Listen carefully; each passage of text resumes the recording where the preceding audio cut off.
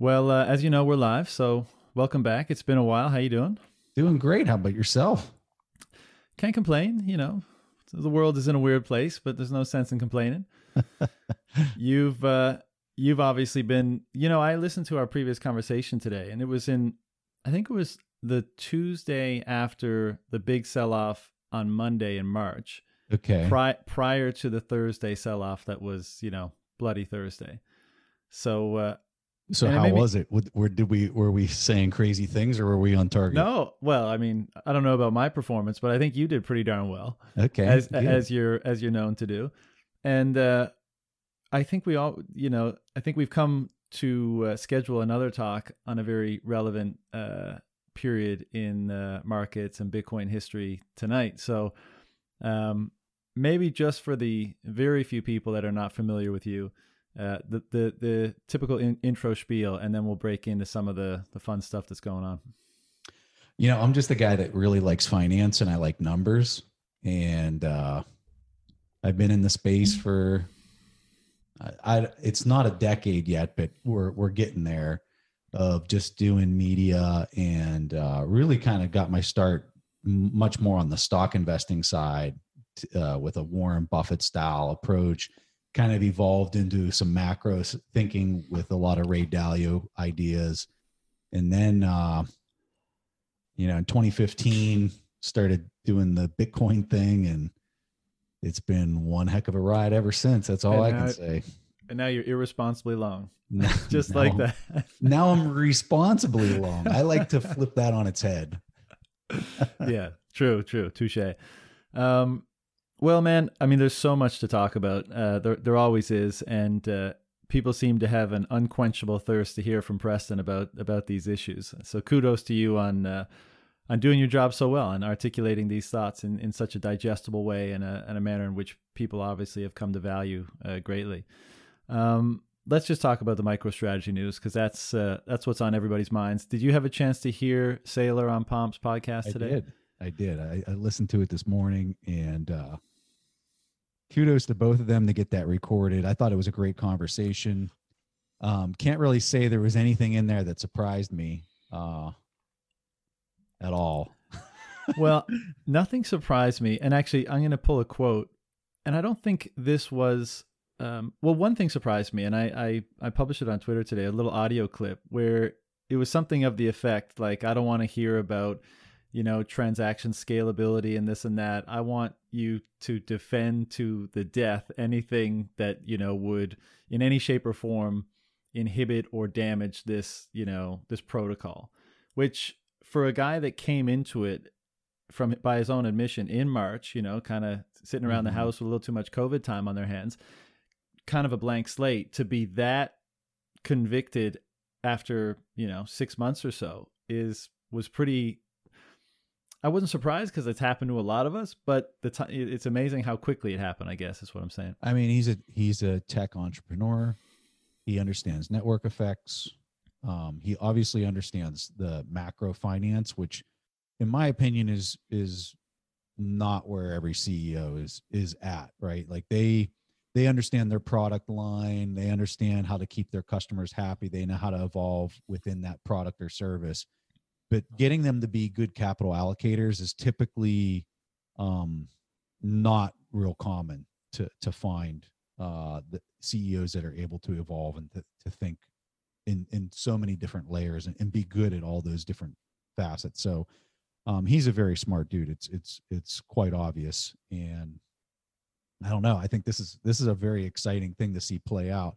It's interesting. I was kind of shocked. I'll tell you, the one thing that surprised me was his question to Pomp at the end of the interview, talking about Jack Dorsey. I mean, the difference between him and Jack Dorsey is he has the voting rights and Jack doesn't, right? Mm-hmm. I mean, that's what it really comes down to. And I think if there's going to be any delay, especially in the public markets of other companies doing big, bold plays like he has done, it's going to revolve around the idea that most of these publicly traded companies have not retained a majority of voting rights, because you can split the earning rights and the voting rights out.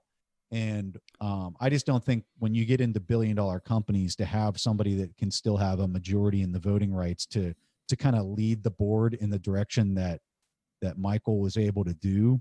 I mean, he was involved with his board. He was giving them homework assignments, but let's not mistake it. He had the voting rights in order to make this thing happen. And I don't think that that's necessarily the case with a lot of publicly traded companies with a market cap over $1 billion. So, as we see this thing continue to evolve in the coming quarters, I think that you are going to see Bitcoin show up on other publicly traded companies' balance sheets. Particularly, I would expect it in tech companies. But I don't think that you're going to see such a bold move like we saw with MicroStrategy. I think you're going to see 5%, 10%, maybe not even higher than that. Yeah, well, that was the conventional wisdom, right? Like if our thesis was correct around this stuff, it was kind of an inevitability that, you know, organizations would start making some kind of an allocation. Now, whether you're a hedge fund or you're a private business, public businesses were probably a little bit further down the timeline in most of our minds. But the fact that, and actually this is a great time to bring up that quote in terms of making an allocation, because he said in the CoinDesk, I believe it was, article, "This is not a speculation, nor is it a hedge. This was a deliberate corporate strategy to adopt a Bitcoin standard." Yeah. I mean, I don't think any of us thought we would be hearing those words at this point. So Pomp asked him a question, and I was thinking this well before the way Michael responded, because I know how I look at my own business and how I've adopted a Bitcoin standard very similar to what he has done. And if that Bitcoin blows up, or let's just say it has a very strong sell-off with no recovery, does that impact my business operations? No. Is it going to impact his business operations for the most part? Not really. Does it inhibit his ability to make acquisitions upstream and downstream and in parallel to where he's at in order to increase market share or whatever? Yeah, it will. But as far as the product and the service that his company's providing, they're going to continue to bang out 20 to 30 million dollars a year in bottom line net income that they'll continue to bank onto their balance sheet and flow into whatever assets they want. That his Bitcoin position is not going to impact that. Right. And for a lot of companies on the market, they're not profitable. Right. And so he had the comment about, hey, you got to be making money to be effectively doing this. And I think that's the thing that I absolutely love about this, because for the last 10 years, we've watched zombie company after zombie company and fiat printing that has nested itself into higher and higher venture capital market series or round 32 of bidding the price higher only to bring it into the public market at a PE of 50 or higher, right? It's total crap, right? This is not free and open markets, and it's total crap. And so what I'm excited about is this thing is just going to nail all those activities to the wall. If you're not making money, guess what? You're going to have to die, right? It's just not going to work anymore. And I just cannot wait to see the stock price on MicroStrategy in a year from now.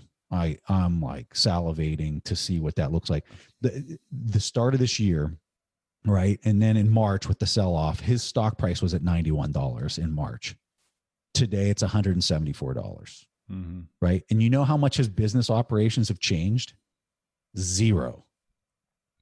You know, in the grand scheme of things, if we're really being honest with each other, nothing has changed with his operations at his business. Nothing. And he's gone from $91 in March and he's at $174 today. And guess what? It could 10x within 12 months from now. And he still has the same $30 million net income type activities happening on his balance sheet as far as the assets that are generating revenue. Yeah. And you know, it's an interesting, somewhat of a side note around that, because I think when the stock pumped, I think they were up 9% yesterday on the news, something like that. When that happens, that's the market validating the move, obviously. Absolutely. Right? And so I think, you know, a ton of boards, executive teams are going to look at that and say, wait a sec. First of all, the merits of the strategy itself, right? Making an allocation to Bitcoin. Okay, that's one thing and that's separate. But on top, we're getting the gravy on top of that by the market saying we support this decision making and we're gonna reward you with appreciation of the stock price. Well, why wouldn't you? If you can clear the hurdles. Exactly.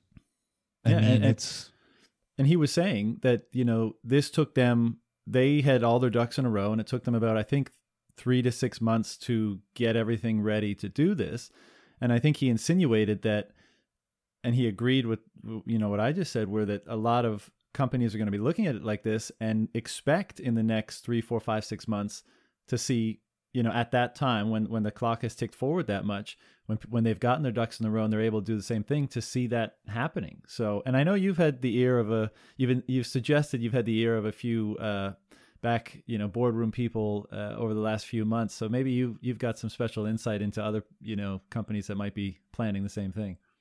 I mean, if you think, and this is the thing with how these boards work, is if you're on one board, you're on 3 or 4 or 5 boards. Right. And so if you're doing something with this one company over here, they talk, they play at the same country club. Word gets around fast in that community. And just talking with Jeff Booth, he was saying this is becoming a boardroom conversation. It absolutely is. And so, and realize in the private side, where you have, in my opinion, a lot more people that have that controlling share of the business and can go into make these bold calls. You're not even going to see that. It's not even going to get published because they don't have to share just like my company. I don't have to show anybody what my company's doing on its balance sheet. Right. Mm-hmm. So, and I think he said, or maybe, sorry, not he. Was it you who published the top shareholders in MicroStrategy? Because I believe is it Blackstone and Vanguard? Are they the top two? But I don't think that they have. If you go into his 10K, you can see that the voting rights that have been stripped out, he holds a serious amount of the voting rights of the direction of the company, regardless of the. I just mean from a taking note perspective that, they're going to be aware of a move like that, obviously, and especially come January, as we get into 2021, they're going to be hyper aware. And they got their hands in a lot of pies, right? Yeah. You know, what's interesting about what he said as well was, and I think, you as a podcaster with a big audience and, most of us who create content to some degree, we get the odd message from people saying, thanks, really love your work. You set me on the course of understanding this stuff, etc.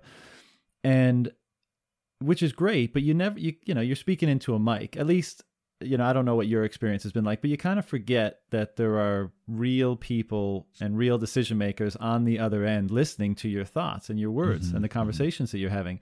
And so Saylor said, Pomp and Parker Lewis and, Bullish Case for Bitcoin. These were some of the resources that he consulted to form his thinking on this, and which he, as you said, forwarded on to his executive team and his board. And I share private messages with Michael, so he's talking to us. Trust me. Right. Well, he's having conversations with a lot of folks in the community. So were you part of orange pilling him over the last few months? Was that a private conversation that was going on? Nope. I think he started taking these actions before he started communicating with various people in the media space. Call it Pomp or whoever. I think he's been doing a lot of homework behind the scenes. Yeah.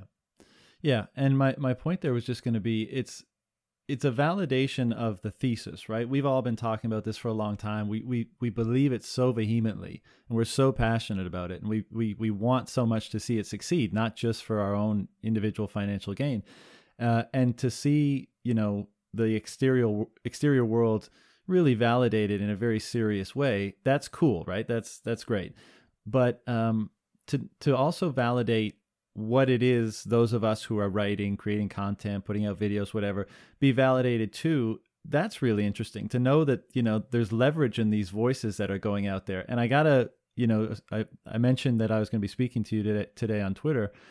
And I don't know if you're familiar with Tahini's. It's a restaurant group in Ontario, I have Canada. seen some of their posts. Yes.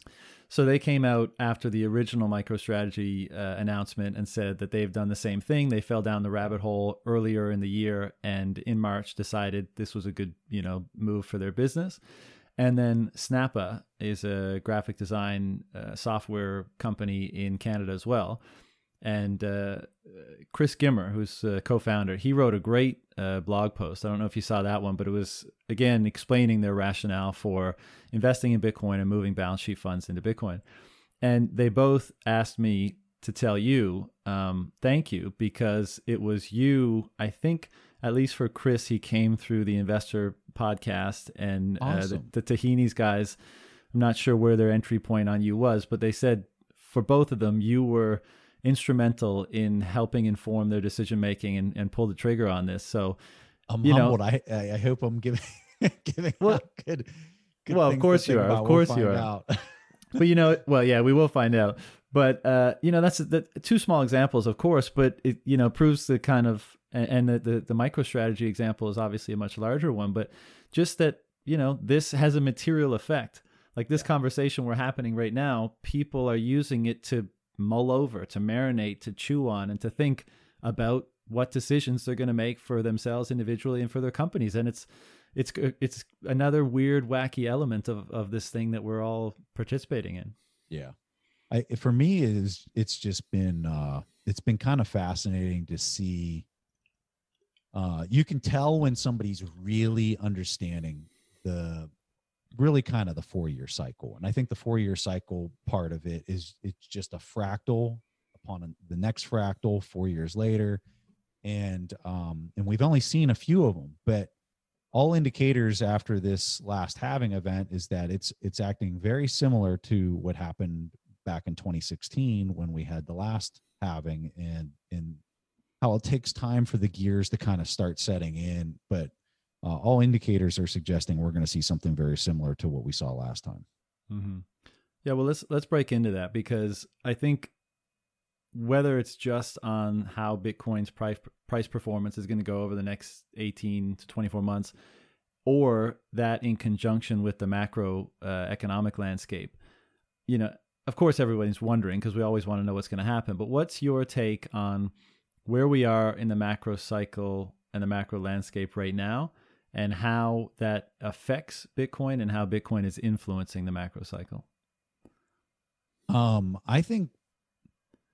don't think Bitcoin, the protocol, really kind of cares all that much as to what's going on, because I'm a firm believer that the floor of that is being driven by miners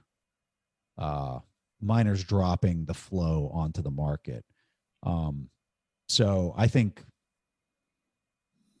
if you were going to fix fiat, and like everyone is now not going to print in the levels that we know are on the horizon, and you would just fix it where it's at right now, and you could say, hey, all the credit that's in the system doesn't become impaired.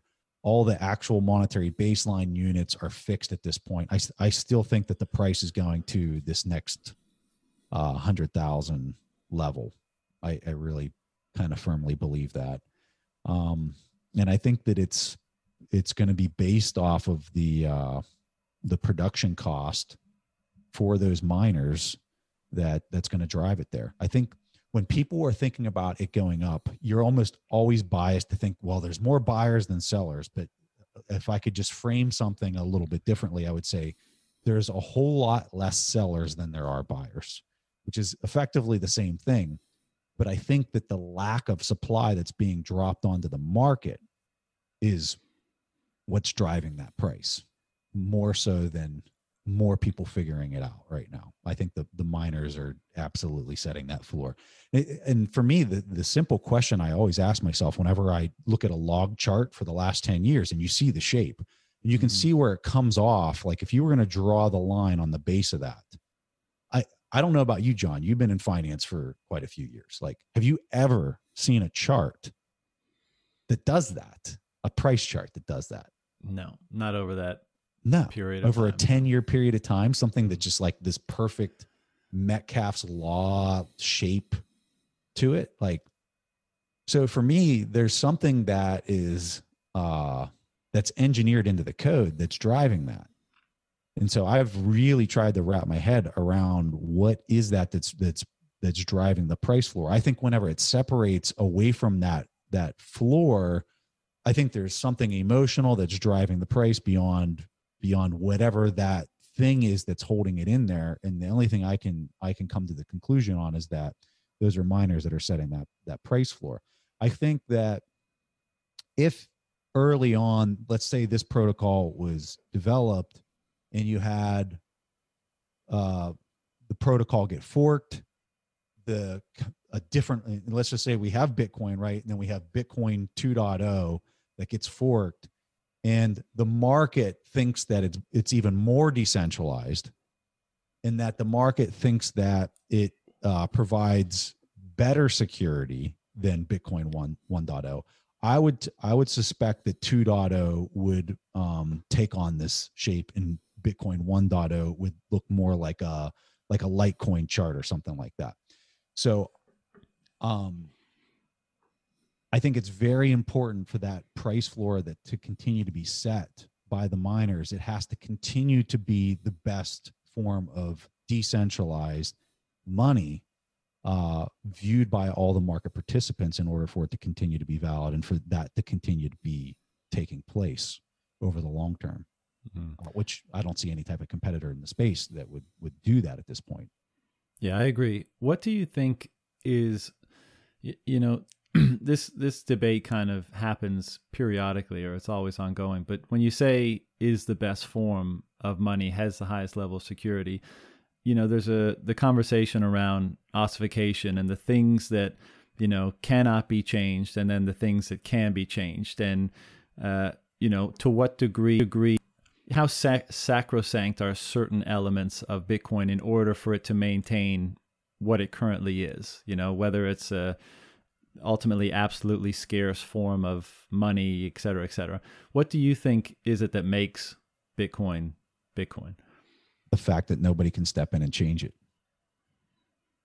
I mean, at the end of the day, I think that's what Michael Saylor was saying, is if he felt like there was an entity that could come in and control the code, then there's some serious concern there. And how in the world are you going to offset all the node operators? If you're running a full node, it's effectively voting rights of a business. And it's the same thing. So, I cannot think of any way that can be disrupted. And I think that what this entire thing is about it's about decentralizing and taking the human out of the loop for what we've seen in the manipulation that we've seen through central banking policy. I think everybody's going to come to the realization here very shortly as to how destructive that is when you manipulate it for that many decades, what type of destruction that's going to actually do. And I think the market is just going to say, we need something where there is no human controlling this thing and that no one can step in and manipulate it. Mm-hmm.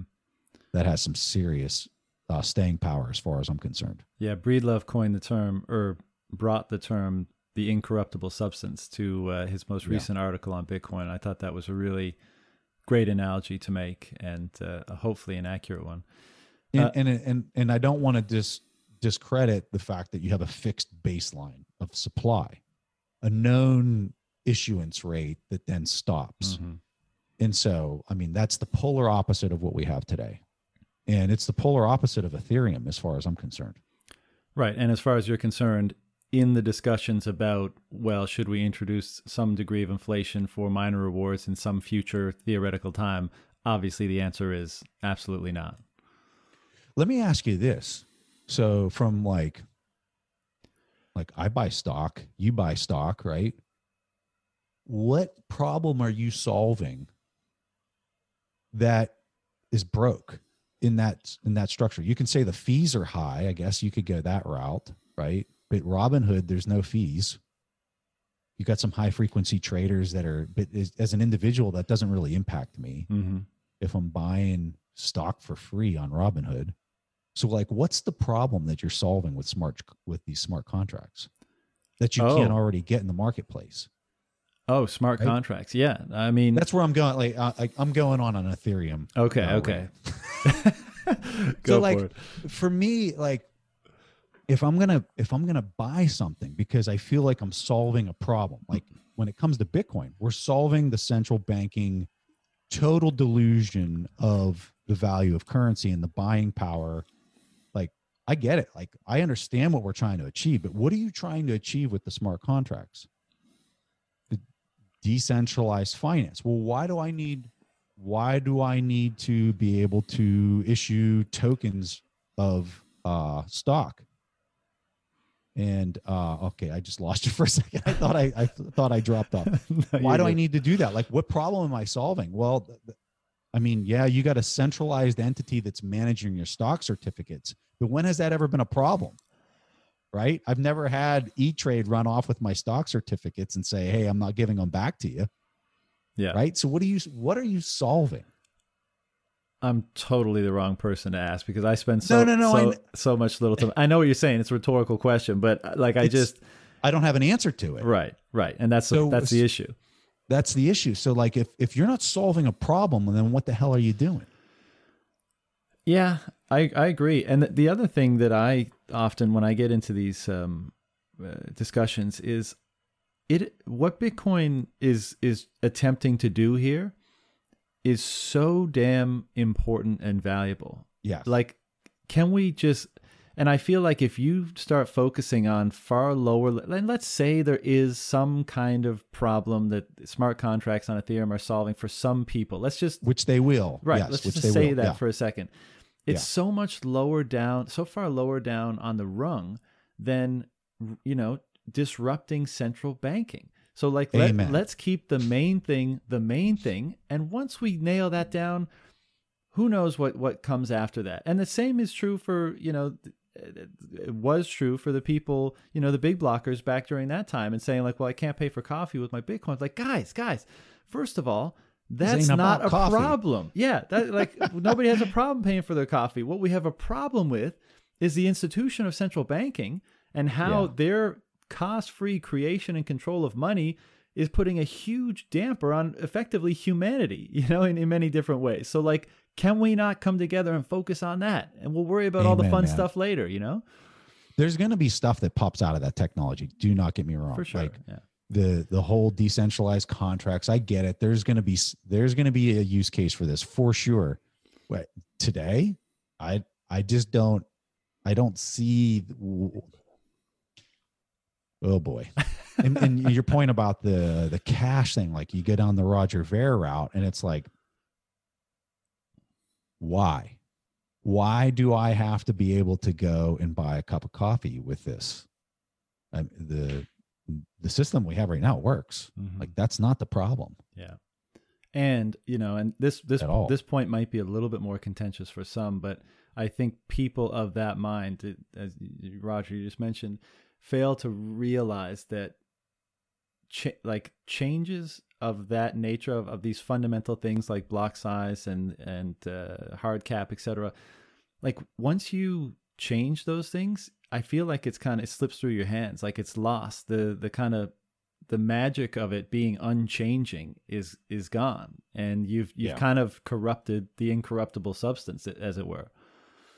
The problem and I think this is why for me it came up on my radar a little earlier, just because of how I was doing valuations on businesses, right? Because it all comes down, when you're doing valuations on businesses, this Warren Buffett style of investing, it all comes down to the cost of capital and then what premium you're putting on top of that risk-free rate to account for the risks associated in the business. So I could see the trend. And I could see the manipulation that was happening and how the central banks weren't allowing the market to function in a free and open manner. And then you look at the trend that the 10-year treasury is taking towards zero. And then you look all around the globe and they're already at zero and they're negative. And you're starting to scratch your head and you're saying, hold on a second. How in the world can I possibly come up with a valuation on this business if there's no risk-free rate? Like, the cost of capital is zero? How is that possible? right? And so everything was just, for me, when I'm trying to do these valuations on businesses and I'm estimating the future free cash flows, and I'm saying, okay, I'm going to discount this back to today's rate, and I'm going to come up with this valuation. And you're looking at the valuation, you're saying, this doesn't make any sense.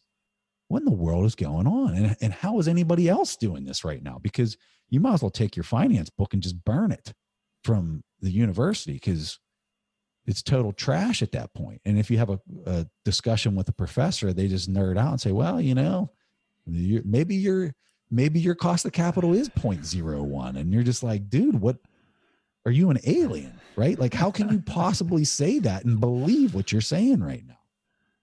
I think the answer to that is a lot of these people are so, their thinking is so ingrained in the way this system has operated for so long that whatever it shows back at them is by default fine and normal and just something to be contended with. They've never run a real business. Well, that too. They've never created real value in the marketplace that they own the equity of. Mm-hmm. And that's what, for me, that's what it always comes down to. Because it's like, if you were creating real value in the marketplace, like Michael Saylor is a perfect example. Here's a guy, he's making $30 million a year, like profit, right? His top line, I want to say, is like 500 million, right? His bottom line, $30 million. He's banking it right onto the balance sheet every year, right?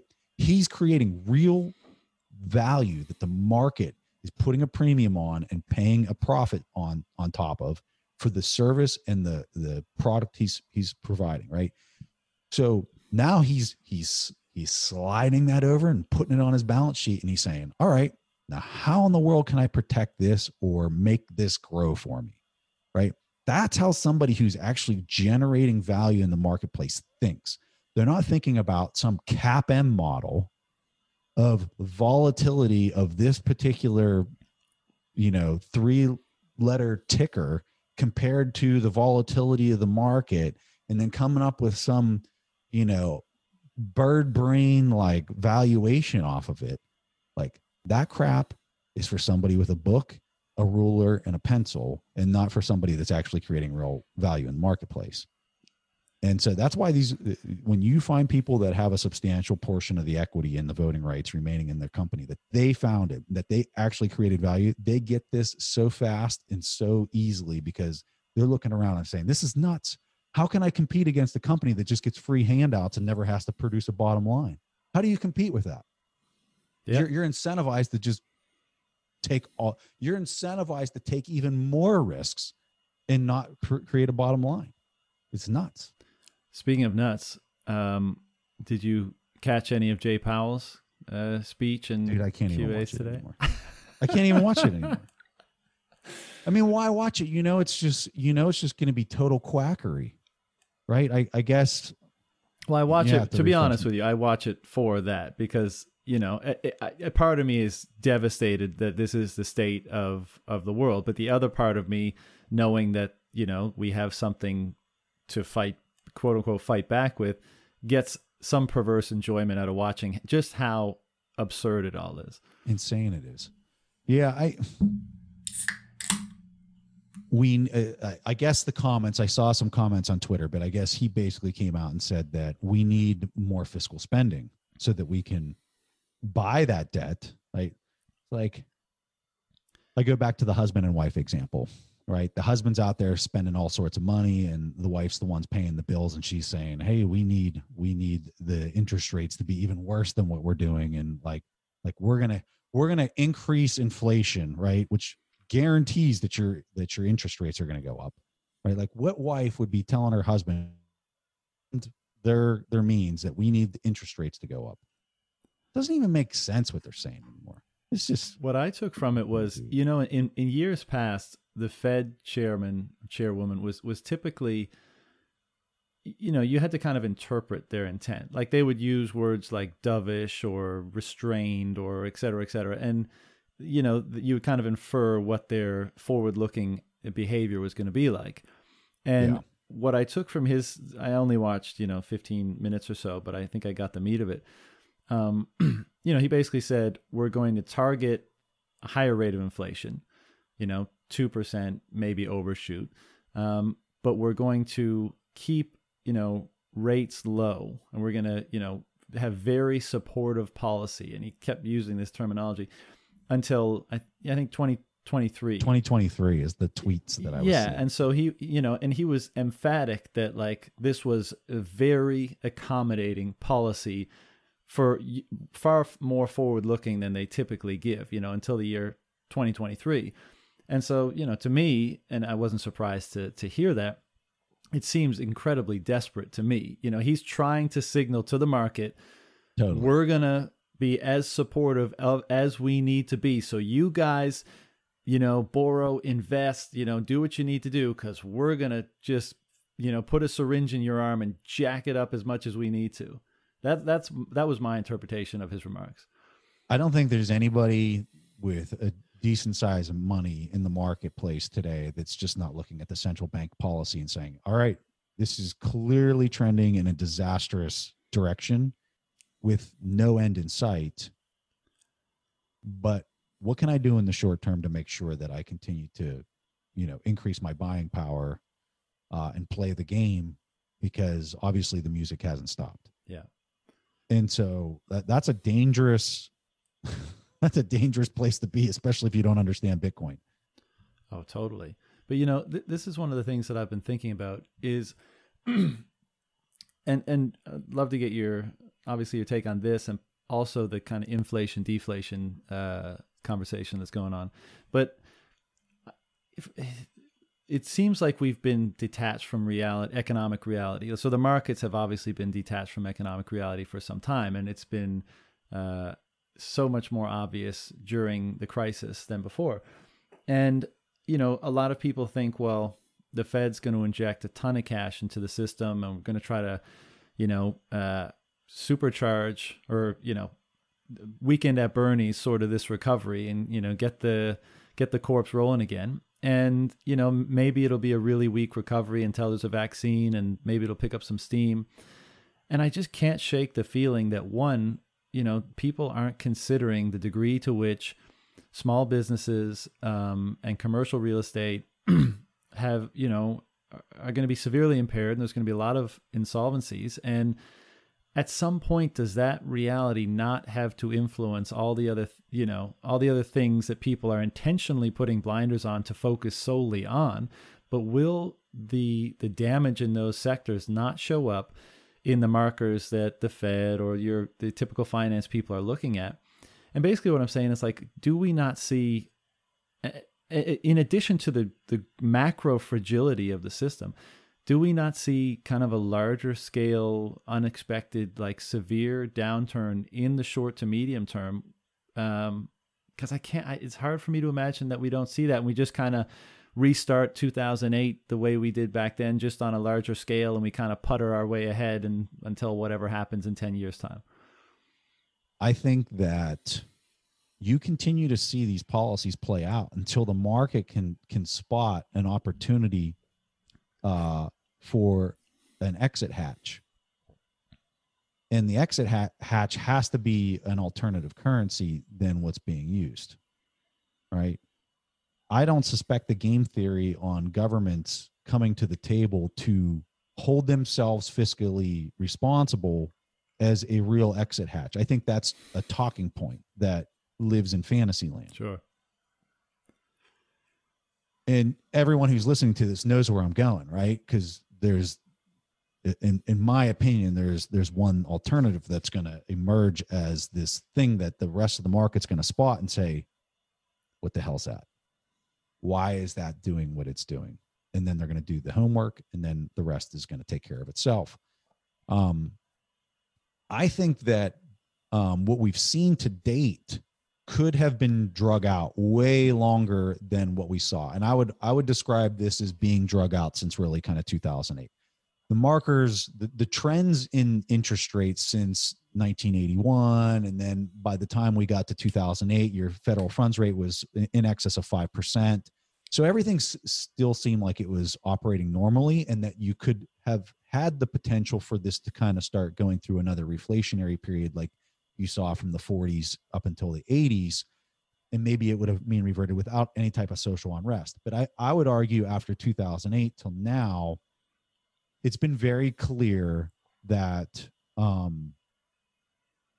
central banks cannot allow this market to crash, or else everything comes unglued. So how I think that they could have extended it even more than the 12 years that we got out of this, because they've pulled one lever for 12 years. That lever was insert liquidity via the bond market. And if I was just going to say top or bottom, we're inserting liquidity to the top. We're going to drive asset prices up. And that's how we're going to continue to provide liquidity into the game. If we were playing the game of Monopoly, I like to use that as an example. If we were playing the game of Monopoly and we were the banker, we keep going back to the person who's winning on the game, who's really kind of achieving monopoly at that point, and we're stuffing the cash into their hands with this idea that we think it's going to trickle down to the other three players, right? And it's not. And so how they could have drugged this out even longer than 12 years, and it might go longer than that, but to date it's been 12 years, is they should have been doing the QE, and then for a couple years, and then they would do UBI for a couple years, and then they do QE for a couple years, and then they do UBI and they needed that balance between the two, because you would have got inflation if you were doing UBI at the same levels of the units you were putting in via QE. If you were doing that much UBI down into the population, you would have, trust me, you would have got your inflation, right? No doubt about it. Yeah. I mean, just look at the meat prices over the last 9 months since they did that one check, right? I mean, it's just went straight up. Yeah. So, if they would have had that balance, I think they could have taken this thing out for 25 years or something crazy. Who knows? But the fact that they pulled that lever for 12 years straight, they drove the interest rates down to nothing. And now they're saying, oh, wow, people are literally killing themselves on the street and we got social unrest. Maybe we should do a little bit of UBI, right? Like, and then once they turn, and what I think people don't understand about the implications of UBI is, as soon as they go down that path, and as soon as the CPI gauge starts coming in, because you're pushing the money down to the bottom, right? The CPI gauge starts demonstrating quote unquote inflation for the gauge that they're using to measure. They're measuring inflation with this, right? There's just these couple things in this little basket. Once that starts coming into play, well, what happens to interest rates? Or what tries to happen with interest rates? They try to go up because there's a premium above inflation, is how the fixed income market prices itself, right? So now they're forced to step in because they can't allow that to happen. They can't allow interest rates to go up, or they can't afford the fiscal bill, right? So now they have to step in and they have to do more QE. So if they start doing UBI right now, after they smush the interest rates down to zero, they're forced to match all that UBI with even more QE in order to keep the interest rates at 0%. So it's crazy. I mean, it's just printing. They're doubling down on any printing that they do in the UBI front. They're going to have to match it in the QE front, which, if you were doing it like in tandem with each other and in parallel with each other, I think you could have stretched it out even further. And I'm not suggesting that's what they should. No, of course. You're in an end game, right? Yeah. 2008 was the end game, and now it's just all the manipulation in order to keep social unrest from actually playing out. Yeah. So, I mean,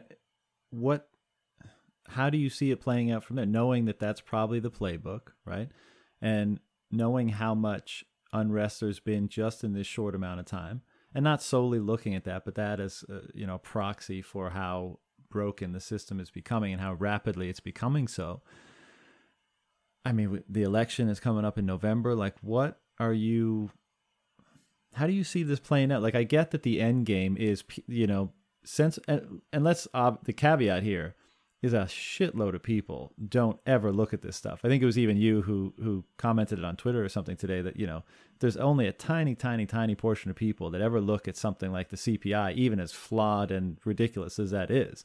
Yeah. So a ton of people are not only going to misdiagnose the problem, they're not even going to be looking in the right universe for the problem. And so even though I think you're right when you say, people that do look, the case for Bitcoin is becoming stronger and stronger, and the more people like the MicroStrats and the Sailors of the world come in and validate that thesis, and the Paul Tudor Jones, it's going to make it so much easier for, you know, the quote unquote smart people that are looking at this stuff to say, yeah, it makes sense. 5%, 10%, 50%, whatever it is, that's a different story, but it'll make sense. But for a shitload of people, they're going to be actively directed away from it by governments, etc. And that in conjunction with them not having any kind of interest, inclination, or education around it in the first place is going to mean they ain't getting a piece. So, you know, how do you see this playing out over the next 6 months, 12 months, 24 months? So the big crash that we had in March with the stock market, I think it was the most aggressive drop for the time span and the percent move. It was like the biggest slope down that I think we've ever seen. Yeah. I think that if they don't continue to do UBI fiscal policy down into the masses type activities like they did back then, you're going to have another event like that. Now, when it happens, I have no idea. But I think that policy error, that fiscal policy error, is going to manifest itself again. It's just the rate at which, you know, it's almost like a pregnancy. You know, if your wife goes into pregnant, if she's delivering a baby and she's there, it's like every 2 minutes, right? The contraction happens. Then it goes to 1 minute. I think what you might see in the market is whatever that tempo is. I don't know. But if it's on a 6 month basis to an annual basis, you're going to have another major drop and liquidity event, because it's a liquidity event is what it is. It's impairment on balance sheets. It's the derivatives market blowing up alongside of debt exploding because it's just a promise. And so you have that impairment of those promises that all feed on each other like a water wheel. So like once it starts spinning in one direction, it does the exact same thing when it goes the opposite direction. So when you start getting impairment, that compounds. Like if I owed you money, well, then you owed somebody else money based on that promise. They unravel themselves. I think that you're going to see something like that play out to the same magnitude, if not worse, than what we saw in March. And the governments around the world, not just in the U.S., governments around because this is all based on the pegging of all currencies to the dollar and going back to Bretton Woods and all that stuff. So I think you're going to see governments around the world have to step in, do a massive amount of UBI, which then is going to have to be followed up by a massive amount of QE in order to ensure the interest rates don't go up. And I think what you're going to have in the backdrop, based on what you and I believe is going to happen with Bitcoin, you're going to have this thing that looks like a rocket that's shooting to the moon in the background that's completely decentralized. All those easy narratives that we talk about are going to be popping out, and people are going to be saying, okay, so this has been happening for 10 years and you used to be able to buy a pizza and now you can buy a Gulfstream, whatever, with the same amount of Bitcoin just in a 10-year period of time. Like what the heck is happening? Why are all these tech companies putting this on their balance sheet? Why are a few tech companies 10xing in value? What in the world is going on? Are we witnessing hyperinflation in Bitcoin terms?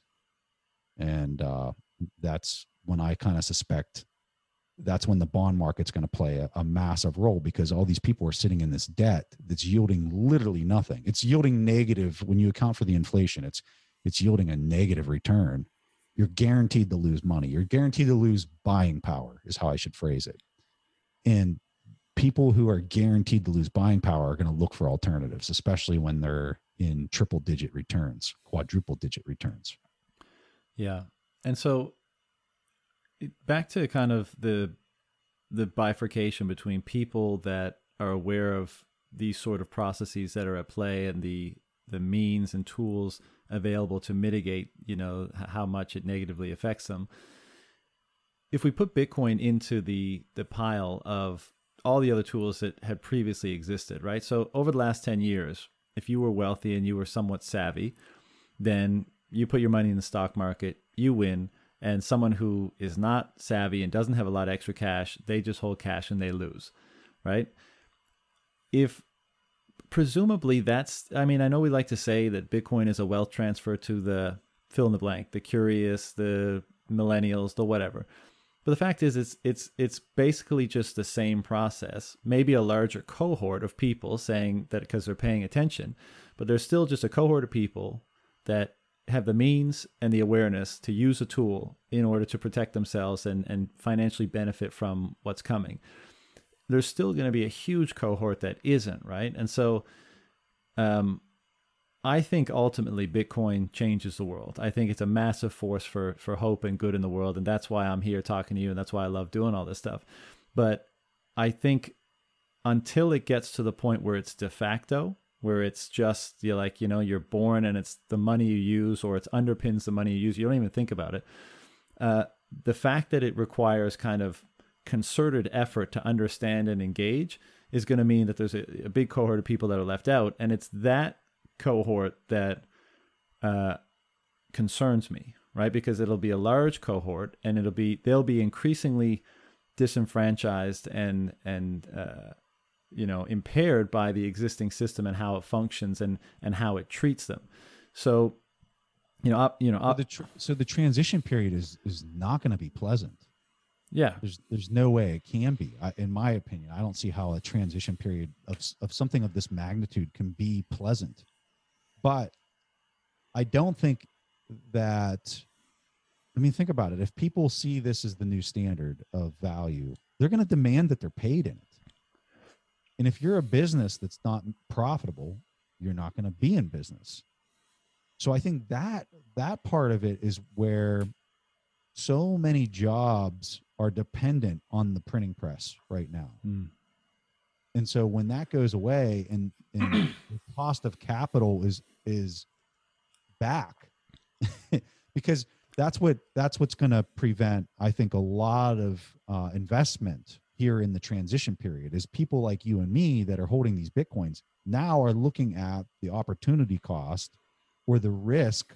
And there's a real cost of capital for our investment, for those Bitcoins to be chasing investment opportunities.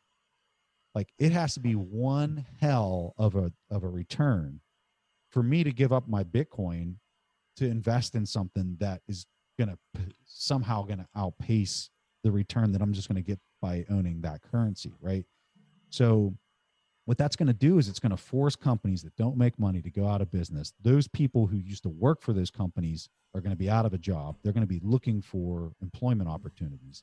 And the people that are working for a profitable company that still have skilled labor in the marketplace are going to demand payment in Bitcoin. They're going to bridge that transition a whole lot faster than the ones that aren't employed.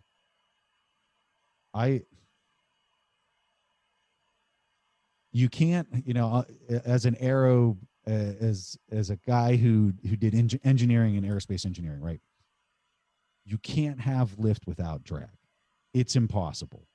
Like, for every time you work out a lift equation on designing an airplane, guess what? There is a drag equation that's right there along with it that has to be performed anytime there's lift. Yeah. And so what I would describe as what's happening in the marketplace is, long term, this is going to be revolutionary of what's taking place. But that doesn't mean that the transition is going to be a pleasant experience. Totally. And two questions off the back of that, but this process and the ability for the existing system to continue operating in the way that it's been operating, how long do you envision that, them being able to do that, and in such a transition? And I think we touched on this last time, but it's becoming more relevant by the day to ask this question: is what kind of considerations do you have for, basically making sure that you don't get caught in the crossfire, as it were, during this transition? So I think my base case is it's going to happen faster than the market thinks. What's that mean? What's your time? What's the date? It really comes down to, if the stock to flow model is accurate, and we are going to 100,000 plus here in the coming year or two, I just think that it's going to be an awakening in the marketplace as to something's up. And I think that it's going to cause a migration over to a standard like this faster than people are thinking.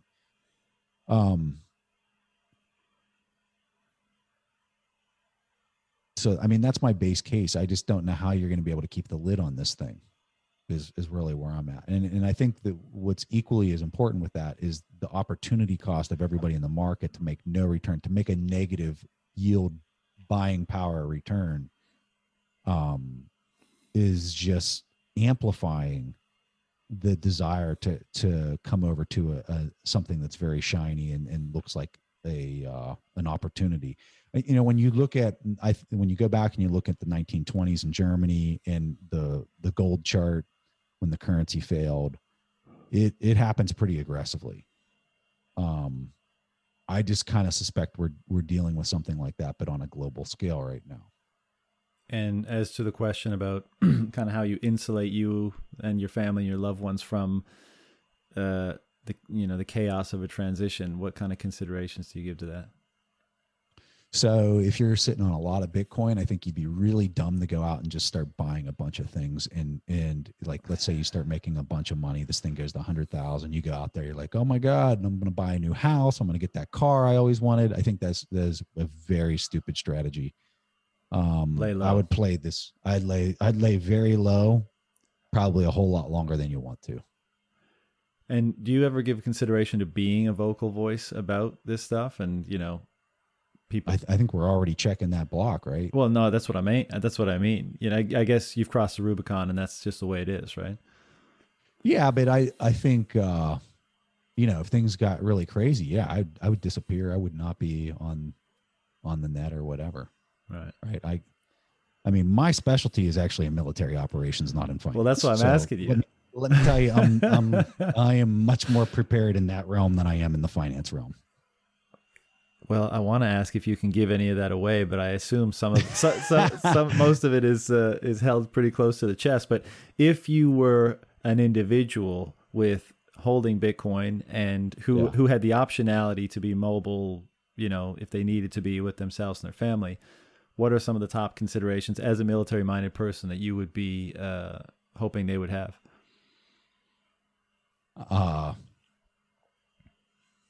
Be quiet. Shut your mouth. God damn it. Don't do anything that's ostentatious.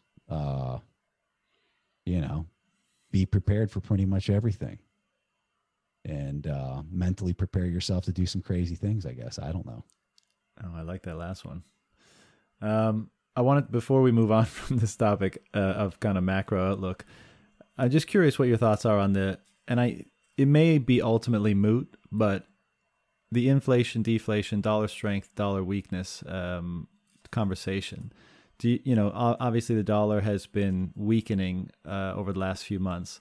Do you think, you mentioned the possibility for another steep liquidity crisis.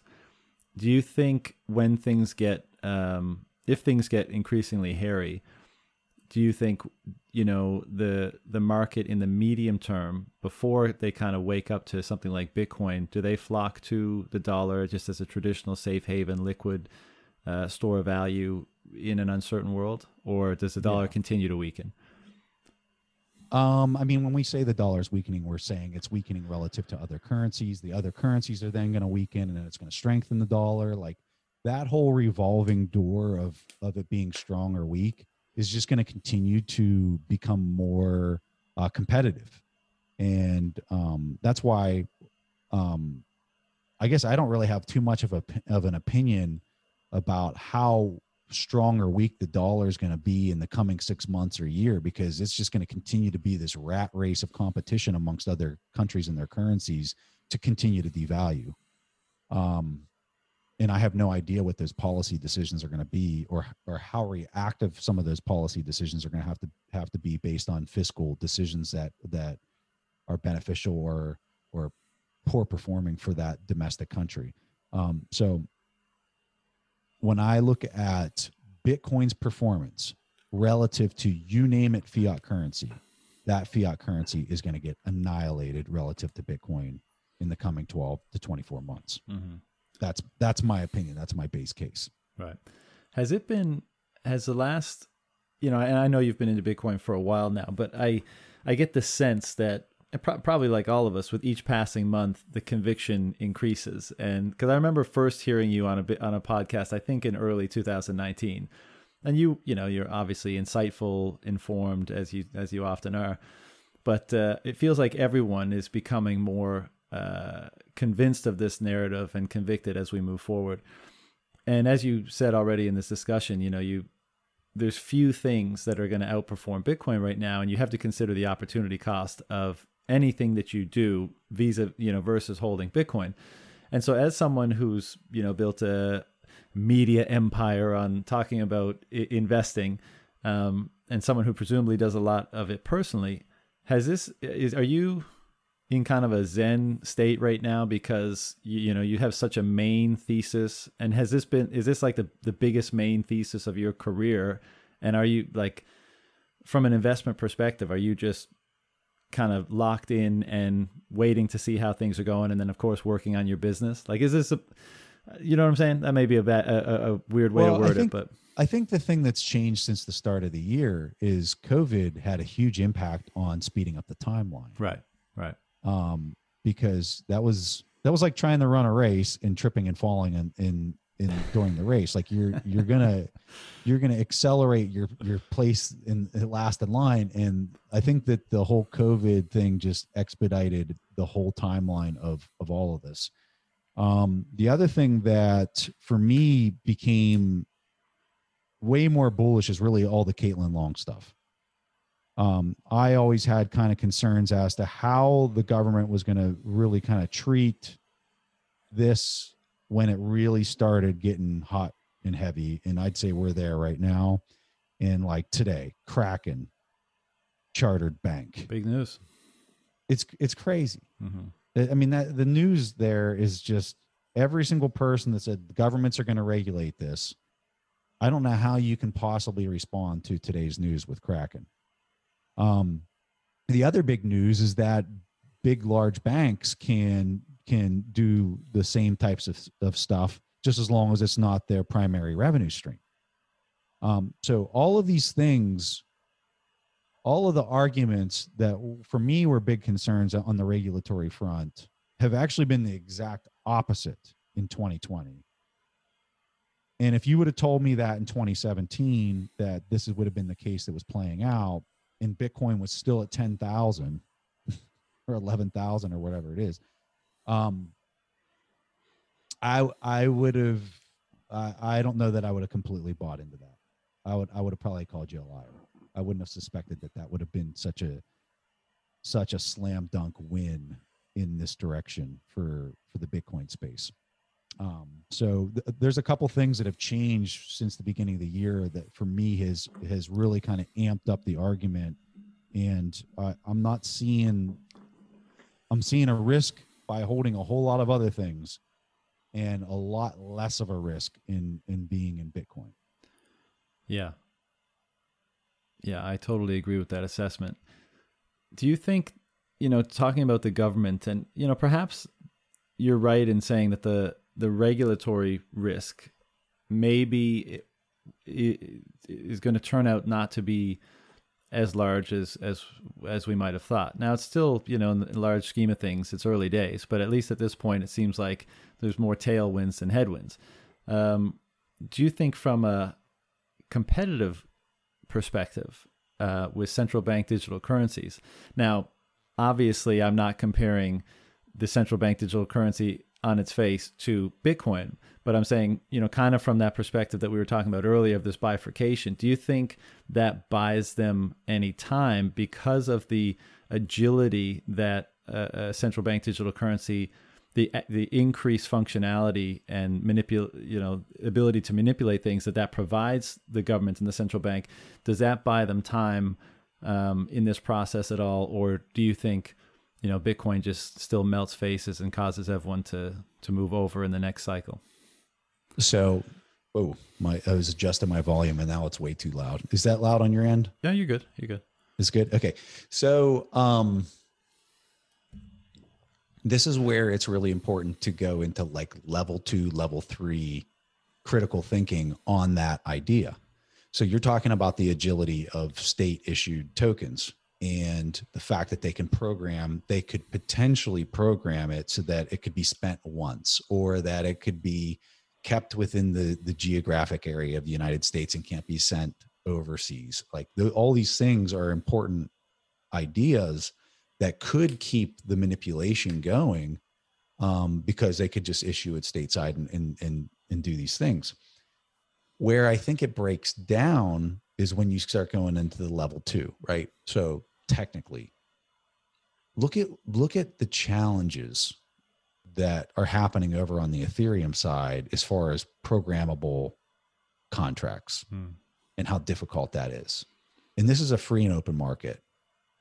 And you have some of the smartest engineers working on that technical problem. And now all of a sudden you're saying that we're gonna have a government entity through an acquisition process step in and hire a contractor, because there's no way the government has programmers that are going to do this organically. They'd never do that. They would hire a contract. They'd put some contractor on contract, some defense contractor or whatever. They'd put them on contract to develop a token that then can do all these things. They're going to somehow prototype that. They're going to test it. They're then going to roll that out without any errors or mistakes into the open market. And we're talking about money here. We're not talking about something that can and cannot work and it's not really a big deal, right? How does it work if I get this token and I spend it with you, but then it doesn't necessarily manifest itself onto your balance sheet because it disappears after so many spends?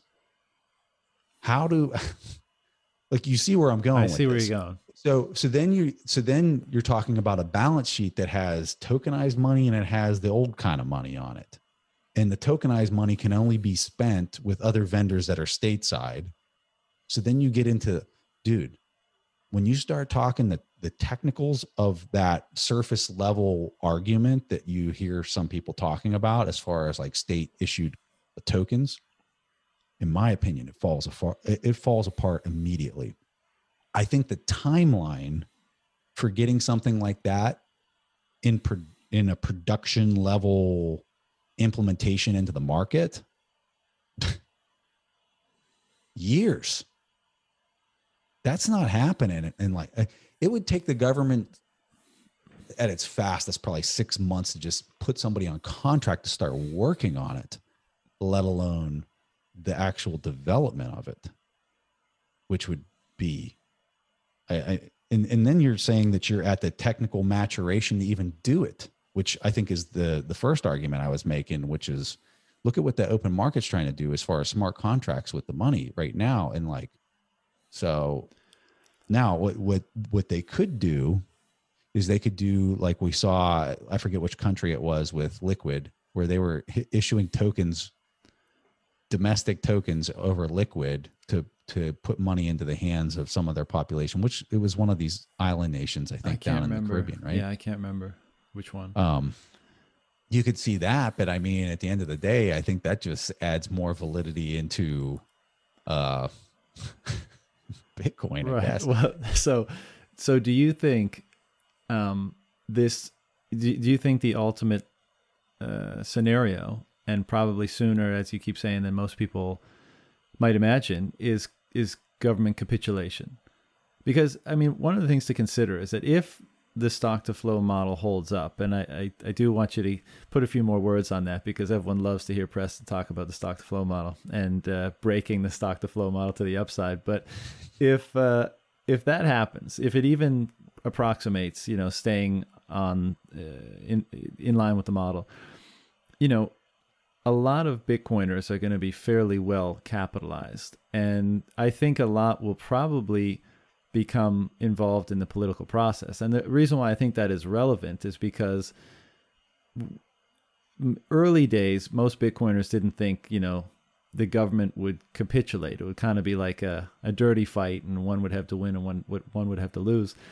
But in an environment where, there's so many people with a certain ideology that are capitalized, perhaps it's the case that enough, people get voted in or put into office that this becomes a popular political move, and it gets pushed through that way, and maybe we avoid a long drawn out battle.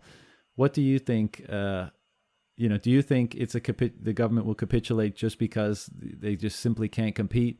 And how does your assessment or expectations for the stock to flow model play into that?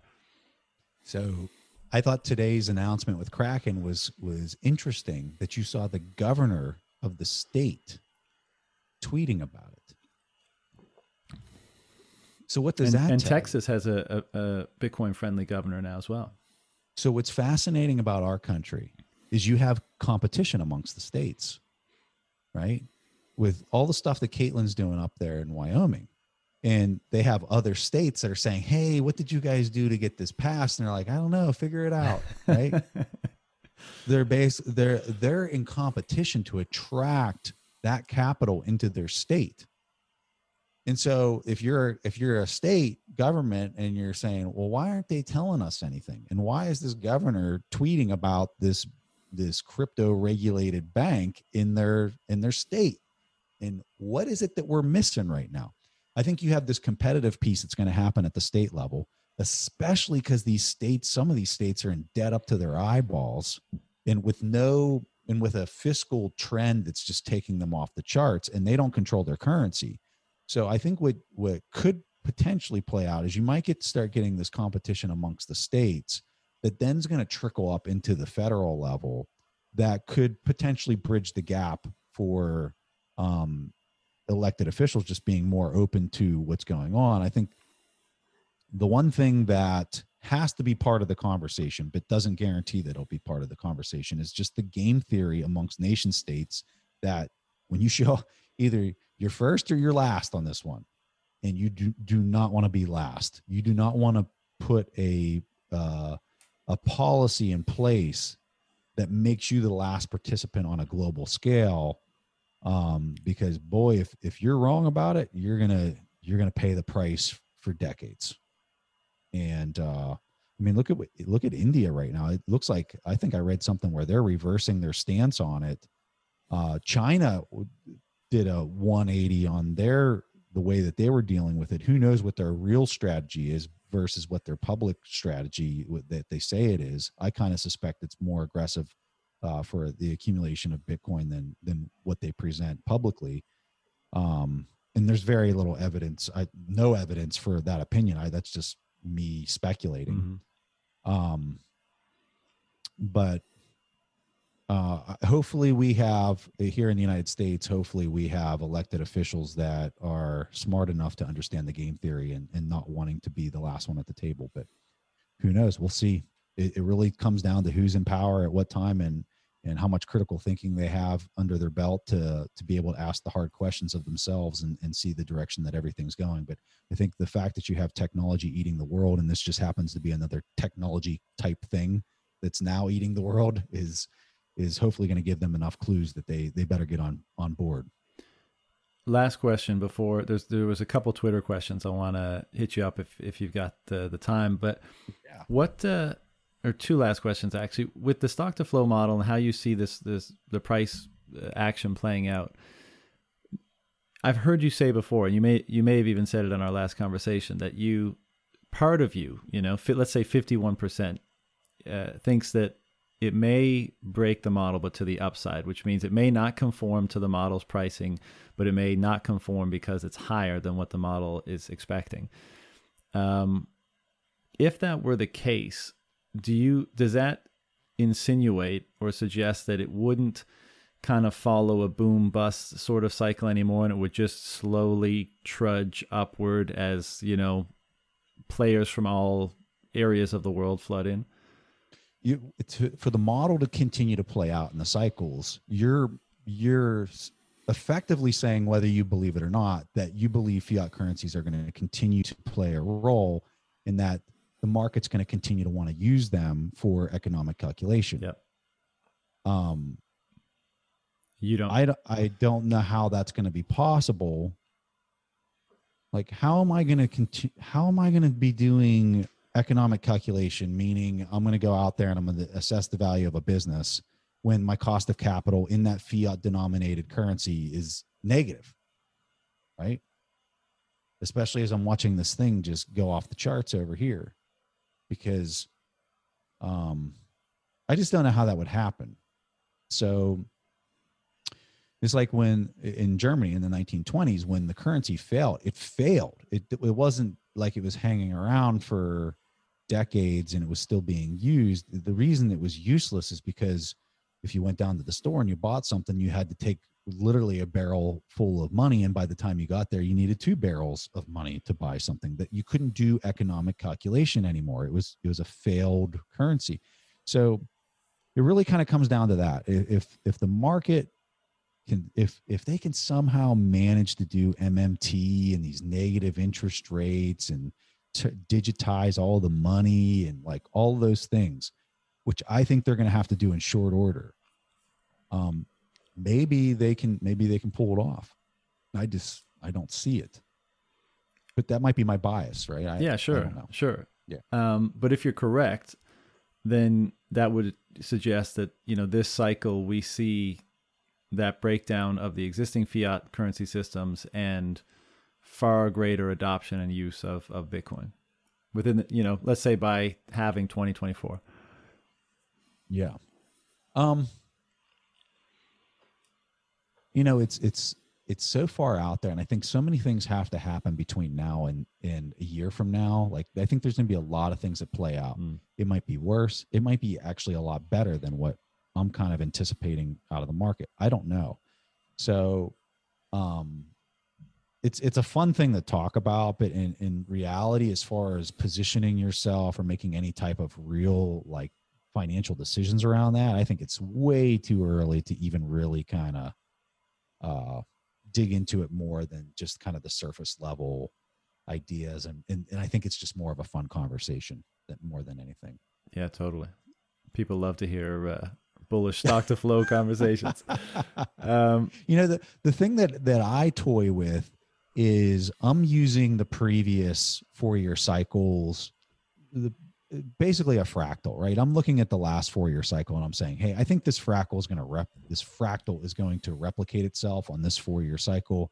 I think that when you look at the speed at which you had the bull market on the last fractal, it was the first 70,000 blocks was pretty much where it really performed that bull market and overshoot of the stock to flow valuation. I suspect you're going to see something similar, but that doesn't mean that you would see it play out in that same first 70,000 blocks. Maybe it's 150,000 blocks. I don't know. I tend to believe that, I think this is a little bit of the engineer in me coming out.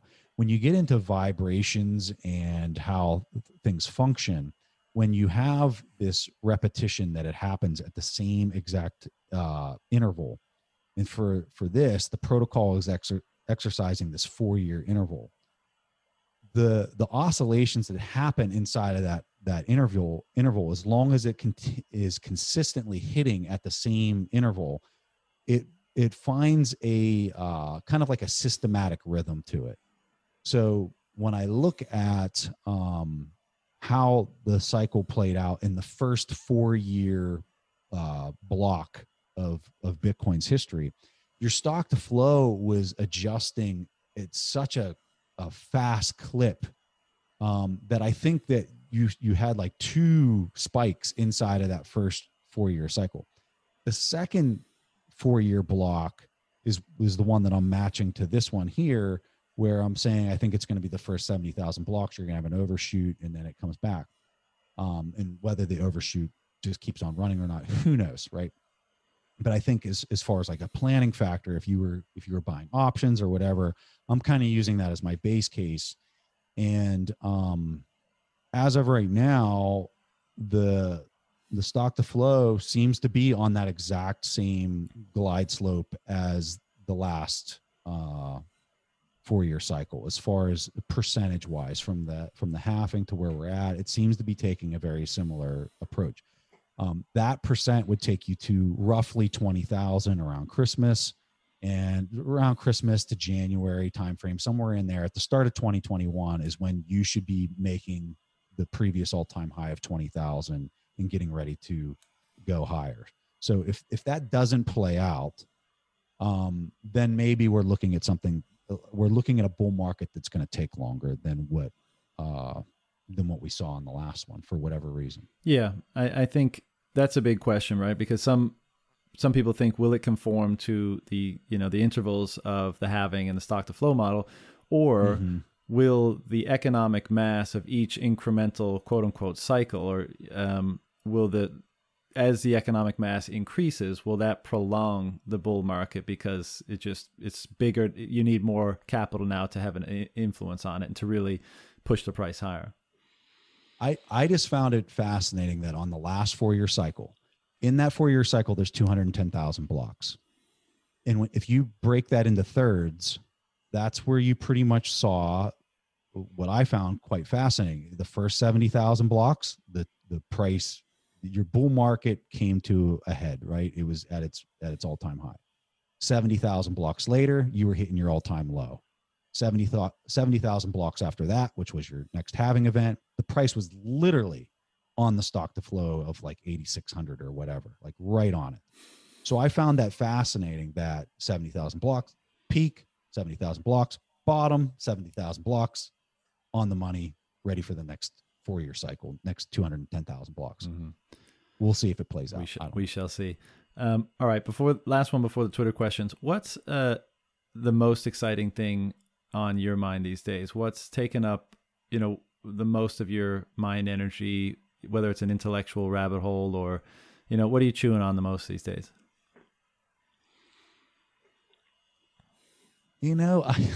Could be anything. I don't have a good answer for you.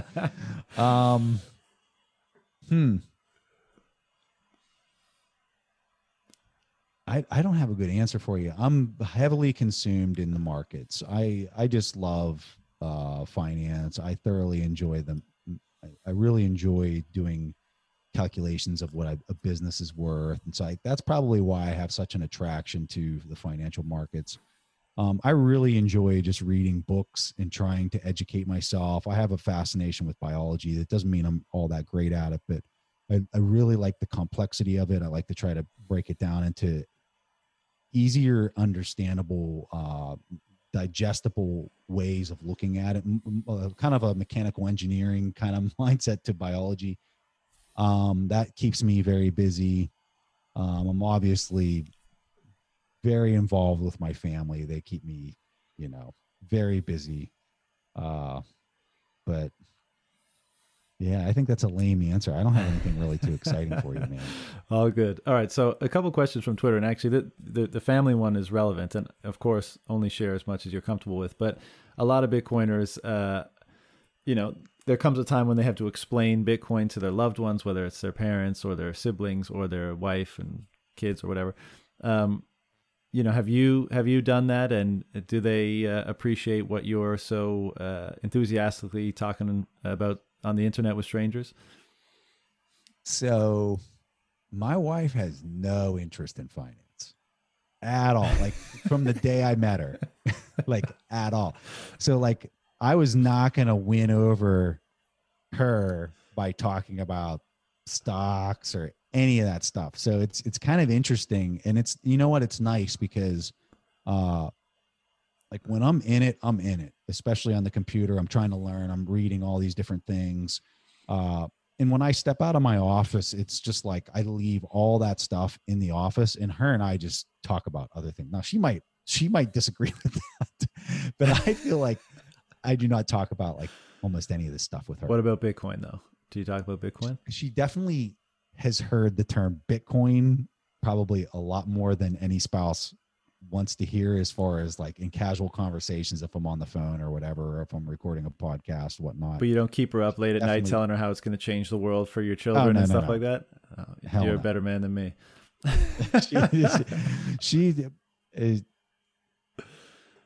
It'd be fun to have her opinion, but I don't think that I do that. We talk about other things. Right. So.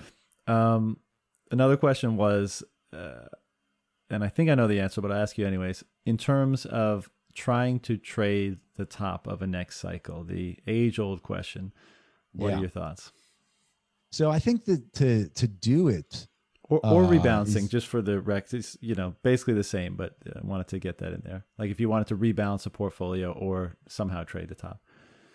I did this in 2017. I think I remember you saying, yeah. I traded the top of 2017, and dude, I knocked it out of the ballpark. But at the same time, right, I knocked it out of the ballpark, but I literally almost had a heart attack doing it. So I think that's where I'm coming at this one from maybe a different lens of saying, like, I don't know that I would recommend that. And I think back in 2017, I did not have nearly the conviction that I have today as to what I think this is becoming. Like, all the legal considerations were still very valid and concerning back in 2017. You didn't have like banks getting regulated and any of that kind of stuff. If you talk to people on the street about it, they had no idea what you were talking about. You were just in a completely different environment back then than what you're seeing today. You didn't have the macro backdrop of things getting ready to just blow up all around you. You weren't having these fiscal like disasters where they're having to do UBI. There's been a lot that has changed since the 2017 period of time. And so,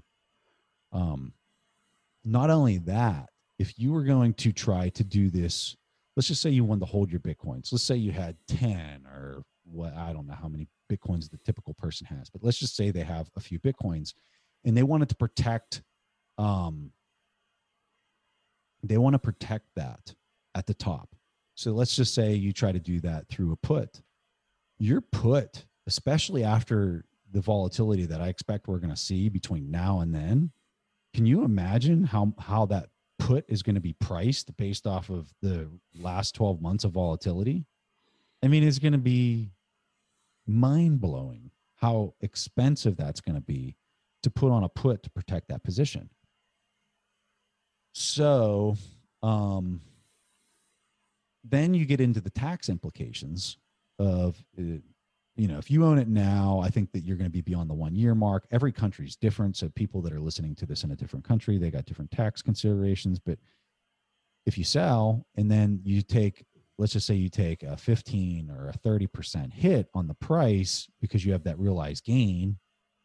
Now you got to ensure that you at least get that much of a drop in the price. Then you have to accurately re-enter the position at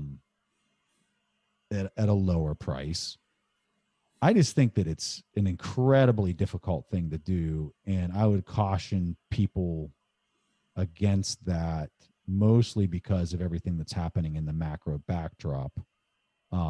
Because one of the big risks that you have on this cycle that you definitely didn't have, in my opinion, back in 2017, was the risk of a sovereign entrant. What if country X decides that now they're going to step into the market and they're just going to print like crazy and swap it for Bitcoins, which can't be printed? What is that going to do to the price? And if you're out of the market because you're here, you're just Mr. Joe, the best trader on the planet mindset, like I can do this, right? I got this. And some sovereign entrant steps in. Are you accounting for that risk? There's no way you're accounting for that risk if you're trading it. And that's why I just buy. I don't, even though I feel like I have a good beat on maybe the MACD or whatever, or something that's being overbought and we're going to see an interim correction, I don't sell those positions and then buy them back and realize those tax. Like, dude, that's a fool's errand, in my opinion. A strong fool's errand. But hey, there's people doing it. Yeah. Don't let me discourage you. That's my point of view. This kind of ties into another question, but it comes from Chris from Snappa, one of the guys who came out talking about adding Bitcoin to their balance sheet. He was wondering how you did it personally for your business. Like, obviously not sharing any private details, but did you incrementally DCA? Do you just, as income comes in, does a certain percentage go towards Bitcoin? he was hoping to understand that a bit better. Yeah. So you can go to almost any of these exchanges and you can open a corporate trading account. And then just like you would on a personal level, you're just taking your cash, whatever free cash flows your company's kicking off, and whatever type of allocation you want to apply to it, then you just send that over to the exchange and you conduct the buy. Unlike Michael Saylor, I do not have a person that is dedicated to buying 38,250 Bitcoin. But yeah, I mean that's all there is to it. How do you feel about borrowing money to invest in Bitcoin at this point in time? I'm against that. I don't think that I just think it's bad form, and just can you have a little bit of leverage, especially if you're kicking off a lot of free cash flows that you could recuperate and pay back really easily? Of course. In business school, they'll tell you that not having a little bit of debt to leverage onto your income statement, balance sheet, whatever, is you're not taking advantage of the returns that you could get. I would caution people against it unless you really know what you're doing from a financial standpoint and a leverage ratio. You're wanting to make sure that you're a debt to equity of like 0.5 or less. I think from a business standpoint, I think it's a safe and sound strategy on an individual level. I wouldn't recommend it. Be careful. Last one. Someone wants to know how you think the bond market blowing up is going to affect real estate. I'm not sure if they're talking about residential or commercial or both, but presumably you've touched on this in the past. So that's a really tricky question, mostly just because of what type of real estate are you talking about? Where are you talking about? What's the population growth of where you're talking about? Because like those are really the big factors in real estate. Where I think that it's going to get difficult, if this scenario would play out and you see the dollar, pretty much fiat currency, start to explode, the discount rates, the cap rates that you're seeing in real estate, I think people start looking at that risk way differently. Because right now you're dealing with a cost of capital that is totally out of whack. So is that going to have an impact on real estate? Of course it is. I'm not quite sure as to what the implications of that'll be, because I think so much of it comes down to how much of the labor market continues to be employed, which is very regional specific. And to make any type of definitive, like this is what's going to happen, is just, I think would demonstrate how little you know opposed to how much you know. Zing. And that's not me trying to avoid the question. I think there's too many variables for the unique piece of real estate that you're talking about for me to really say one way or the other. Yeah, fair enough. I heard today that I think it's I'm not sure if it was Canada wide or in the market that I'm in, but it was the best month for real estate transactions ever. And I talked to some buddies that are in the car sales business, same thing. And so, I interpret that as we're in a honeymoon period, because the people whose income wasn't impaired by COVID, they've just had months of being at home and saving more than they otherwise would have and not spending. And the ones that were impaired, at least in Canada, they got support from the government that pretty much replaced their lost income. So, the spending habits are probably amplified than what they were before. They were pent up and now they're amplified. Yeah, exactly. There you go. Yeah. As Lynn has said, incomes have gone up this year, so that shouldn't surprise anybody. Right. So honeymoon period. And then what I'm wondering, because we talk about inflation and those with assets kind of being on the winning side of that and those with no assets being on the losing side.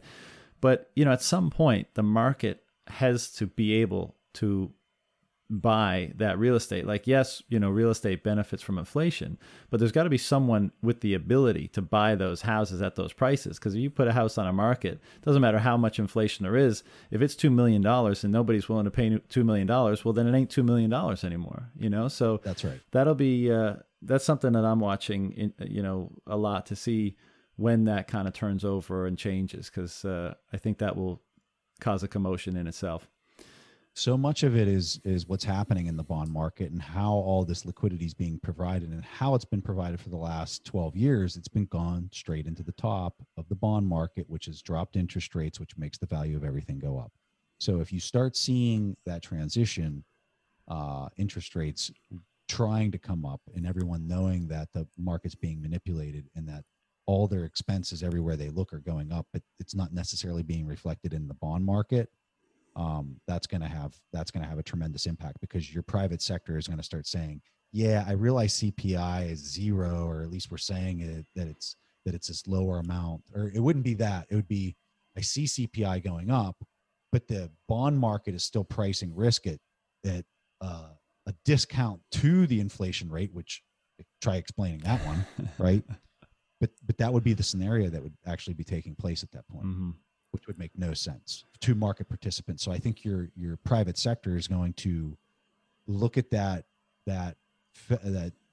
government issued debt, and they're going to say, well, that's not what I'm seeing, and this is the rate that I want to use, and therefore it's going to start impacting the prices of goods, services, pretty much everything. Yeah. Preston, strange times we're in, man. And I think it's been 6 months since we last spoke. I think those are good intervals for us to have a chat, because so much is happening in that amount of time these days. Where can people learn more about you, follow your work, and all the great stuff you're doing? I'm on Twitter. I have a podcast. It's called We Study Billionaires. Check it out. We'd love to have you guys part of the community, and love getting questions and just interacting with people on Twitter. And John, I appreciate the opportunity. I thoroughly enjoy talking with you. I would love to do this every 6 months. Yeah, well, that's a date, man. I really appreciate that, and I reflect that exact same sentiment. And I know you're going to be on with Andy Edstrom on the Swan Signal podcast tomorrow. Is that right? Tomorrow night. That's tomorrow night. Yeah, must see TV. So everyone who's listening, check that out. Preston, thanks again, man, and we'll talk again in the future. Thank you. Really enjoyed it. See you, brother.